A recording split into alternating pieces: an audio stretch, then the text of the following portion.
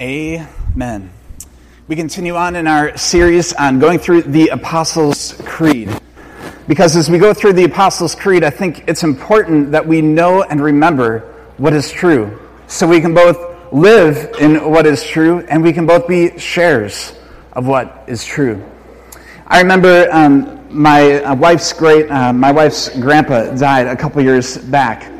And we were with my nephew, Tannen, and Tannen was with his dad, and Tannen was looking at the scene of the visitation. Now, they're Catholic, and if you know anything about some Catholics, you maybe are familiar with the Knights of Columbus. And so at the casket is two knights standing on both sides of the casket. And so Tannen is trying to figure out, he's 4 years old, he's kind of confused of what's going on. And so Tannen looks, and he can just kind of see that some things are stirring through his head. And he leans over to his dad, and he goes, "Dad, why did those guys with the swords kill Grandpa?" It's important to know what's true, isn't it? It's important to know what's true. It can change everything about what we believe and how we live. At that same time, the funeral the next day, I got Tannen to sit next to me. His dad was a pallbearer, and Tannen was sitting on my lap. And as the funeral started, if you know anything about maybe Catholic churches, they have a lot of statues. And there's a statue of Jesus right over to our left, and Tannen's looking around, and he points to Jesus, and he goes, "Chris, who's that?" And I said, "Well, let me tell you who that is. That's Jesus, God's Son. See, God loved the world so much that when we were trapped in sin, man, we needed a Savior. Tan, you and I are perfect. We needed a Savior. So God sent Jesus. And Jesus came, and he lived a perfect life. And he lived among people, and he proclaimed the kingdom. He proclaimed who God is. Everything about Jesus is what we believe about God. And Jesus healed people. He did miraculous things. He showed God's authority. And then Jesus went and he died a horrible death for you and I. But he didn't stay dead. He rose again, and that's certainly true, Tannen. Jesus rose from the dead 3 days later. And he came and he rose again so that we might have life. See, Jesus came so that when you know Jesus, you'll see Grandpa once again. And of course, Tannen's like, "Oh, that's cool. All right, what's that over there?" But it's important to remember and to know what's true, because it helps us to be able to live in what's true and to be able to share what's true. Today we focus on part of the Apostles' Creed of what we believe about Jesus, the Son of God. Here's interesting what some Americans believe about Jesus today. The vast majority of Americans today believe Jesus was a real person. 92% of adults believe that Jesus Christ was a real person. That sounds, pretty incredible, doesn't it? Well, let's break it down a little bit. The younger generations are increasingly less likely to believe that Jesus was actually God. 56% of adults believe that Jesus is actually 100% God. 26% of adults think that he was just like another religious leader that did a lot of good things and said a lot of important things. And 18% of Americans are unsure. 48% of millennials, that's those kind of that 18 to 35-year-old. I almost missed out on being a millennial. 48% of millennials believe that Jesus is God. Less than 50% of young people today believe that Jesus is God. 35%, notice the increase in younger people, say that Jesus was just another good religious leader. And 17% say they're unsure. Many are divided on whether Jesus was actually sinless if he lived a perfect life. 52% believe that Jesus was human but committed sins just like everyone else. Most say that they have made a commitment to Jesus Christ. 65% of most adults say that they have made a commitment to Jesus. 46% of millennials say that's true for them. Who do you say Jesus is? Where are you? it is important to remind ourselves what is true, especially as followers of Jesus, about what is true about Jesus. Because if we know what is true about Jesus, it changes the way, and it should change the way that we live our lives every single day. It should impact the urgency that we have to share about who Jesus is, because there are 50%, look at these statistics. There are people that believe Jesus was just some other great religious leader. It's important to remind ourselves what is true. Today, I just wanted to take some time, and you're welcome to take notes. I'm going to walk through what God's Word says about true, of what we believe is true about who Jesus is, as we look at this section of the Apostles' Creed. First, I believe in Jesus Christ, God's only Son, our Lord. In Matthew 3:17, and behold, a voice from heaven said, "This is my beloved Son, with whom I am well pleased." Jesus Christ, God's only Son, our Lord. It's declared by God the Father, "This is my beloved Son." He was conceived by the power of the Holy Spirit. In Luke 1, verses 34 through 35. And Mary said to the angel, if you remember this around Christmas time, "How will this be, since I am a virgin? How can I be pregnant?" The angel answered, "The Holy Spirit will come upon you, and the power of the Most High will overshadow you. And therefore the child to be born will be called Holy, the Son of God." Jesus was conceived by the power of the Holy Spirit. He was born of the Virgin Mary. In Luke 2, we see, "And she gave birth to her firstborn son, and wrapped him in swaddling cloths, and laid him in a manger, because there is no place for them in the inn." Jesus was born of the Virgin Mary. He was a real person, 100% God, 100% human. He suffered under Pontius Pilate. John 19, starting with verse 14. He said to the Jews, "Behold your king." They cried out, away with him, crucify him." And Pilate said to them, "Shall I crucify your king?" The chief priests answered, "We have no king but Caesar." So he delivered him over to them to be crucified. He was crucified and died and was buried. John 19 says, "And he went out bearing his own cross to the place called the place of the skull," Golgotha, "and there they crucified him." Goes on, "When Jesus had received the sour wine, he said, 'It is finished.' And he bowed his head and gave up his spirit." Yes, Jesus was crucified, and he died, and was buried. John 19 continues and says, "So they took the body of Jesus, and they bound it in linen cloths with the spices, as the burial custom of the Jews. Now in the place where he was crucified there was a garden, and in the garden a new tomb which no one had ever been laid in.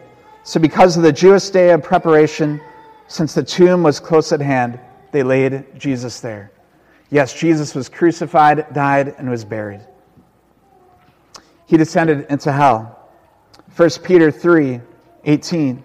"For Christ also suffered once for sins, the righteous for the unrighteous, that he might bring us to God, being put to death in the flesh, but made alive in the Spirit, in which he went and proclaimed to the spirits in prison, because they formerly did not obey."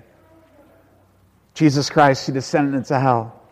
Complete separation from the Father. That's what hell is. And then, the good news. On the third day, he rose again.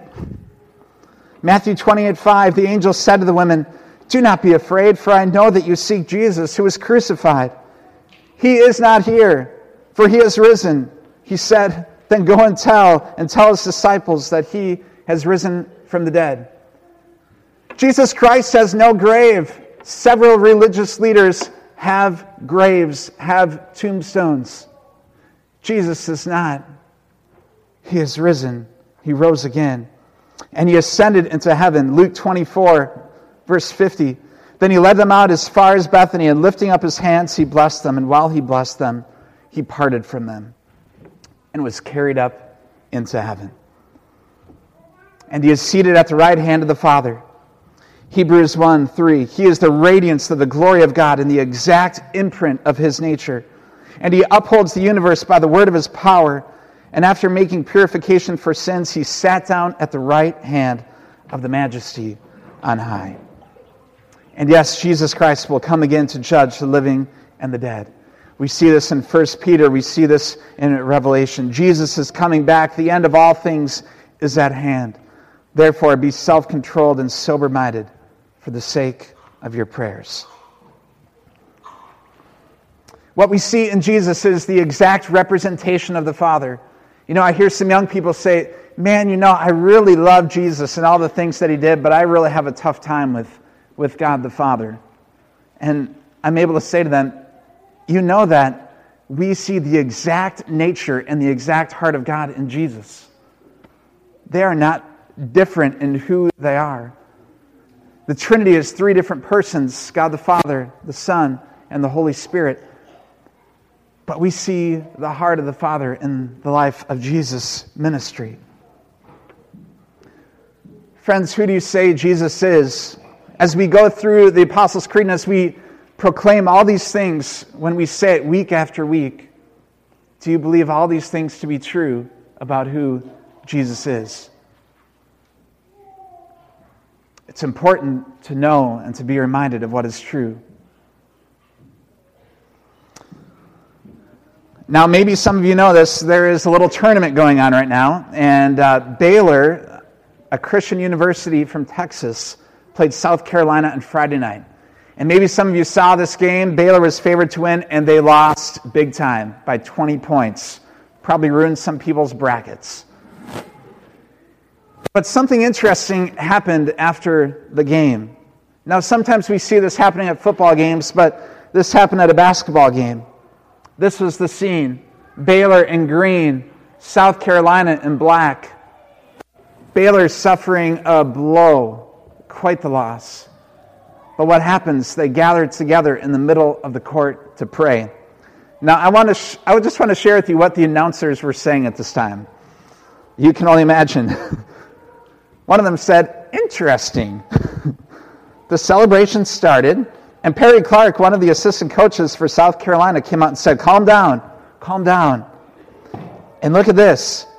This is a remarkable scene of sportsmanship. And then the camera flipped away, and they started showing some other highlights of the game because they didn't focus on this a whole lot. But this shows a glimpse of much more than sportsmanship, doesn't it? Now, I can't speak for the hearts and minds of every person in that circle. But what I can say with very good confidence is that one person started this prayer circle. One person prayed in this prayer circle. And more than sportsmanship, when we remember and know what the truth and who the truth of Jesus is, regardless of win or loss, regardless of our circumstances, regardless of the heartbreak that we might be going through, regardless of the pain or illness that we're struggling through, regardless of the financial situations that we're going through, the truth about who Jesus is does not change. The truth about what Jesus came to do for you and me does not change. The truth about a win or a loss in college sports does not matter in the heart of eternity. What is true is who Jesus is. That He came for every person on that court, every person on those teams, every person in the stands, every person that was watching the game. And the truth of who Jesus is truth for the whole entire world. When we remember and know what truth is, who Jesus is, we're able to live in that truth, embrace that truth, know it to be true regardless of our circumstances, and it changes and transforms the way that we live and the way that we're bearers of the truth of who Jesus is to the world around us. Jesus is the same yesterday, Jesus is the same today, and Jesus is the same forever. The truth of who He is unchanging. In Leonard Sweet's book, I'm a Follower, The Way, the Truth, and the Life of Following Jesus, he says this: we need more cross bearers, not more cross wearers. So many of us, from rock stars to stock clerks, wear necklaces or pendants or earrings in the image of the cross. And those are all good things. Many of us do that. Many of us have, and I heard today, all the things that we put on and things that we have in our homes, those are all good things. Each day before we place them on, we should make a conscious decision to embrace the weight of the cross's meaning as we move through our day. Let us not merely adorn our bodies with the cross, but let us adorn our lives with a cross-carried life. Maybe it's you today that this is a good reminder of who Jesus is. Maybe it's a good reminder of, I have the best message to share and an urgent message of sharing the truth of who Jesus is with people who are confused. There's a growing vein in Christianity right now that doesn't believe that the resurrection of Jesus is true. It's a spiritual thing. That's not being Christian. That's not being followers of the way of Jesus. That's missing out on the biggest part of Jesus. Knowing the truth helps us to be able to share the truth and to be people of truth. I'll end with this. We heard from our reading from Luke today, Luke 4. This is Jesus' mission statement. Jesus unrolls the scroll and he says this: He has anointed me to proclaim good news to the poor, to proclaim liberty to the captives, recovery of sight to the blind, to free those who are oppressed, and to proclaim the year of the Lord's favor. Today, he says, this scripture has been fulfilled in your hearing. The mission of Jesus, Jesus says, carries on with his followers. So friends in Christ, he has anointed us by the power of the Holy Spirit to proclaim good news to the poor, truth to those who need to hear the truth, to proclaim liberty to those in your life who are captives, to be part of his mission by opening the eyes of those who are blind, but also praying for healing boldly in the name of Jesus, to free those who are oppressed, find themselves captive in sin and the things of this world, and to proclaim that God's kingdom is coming now and eternally forever. We get to be part of Jesus' work in the world today. Knowing the truth helps us to live in the truth and to share the truth, doesn't it? So today, who do you say Jesus is? If Jesus were to be living your life, my life, how would he be living it? Dallas Willard asked that question, a famous theologian. If Jesus were to be living your life, how would he be living it? May you and I continue to take steps to write over every moment, every second of our life, Jesus lives here. Would you pray with me? God the Father, we give you thanks, God, for your heart, that you have created all things. You have formed us in your image. That you say we are good. You love us. You call us your beloved. God, thank you for your love for us. Jesus, thank you that you came to this world and you became obedient to death on a cross, taking what was ours. And thank you, Jesus, that you rose again from the dead and that you are alive. Jesus, thank you that you did that for us, that we find our life, our forgiveness, grace, and truth rooted in what you have done for us. Thank you, Jesus. Holy Spirit, we give you thanks that you're with us today. Holy Spirit, remind us of the truth of who you are. Remind us the truth of your love for us. And would you empower us to be the people that you've called us to be, bearers of truth, people who proclaim and demonstrate who you are. Father, may more people come to know you, Jesus, because of the lives that you've called us to live.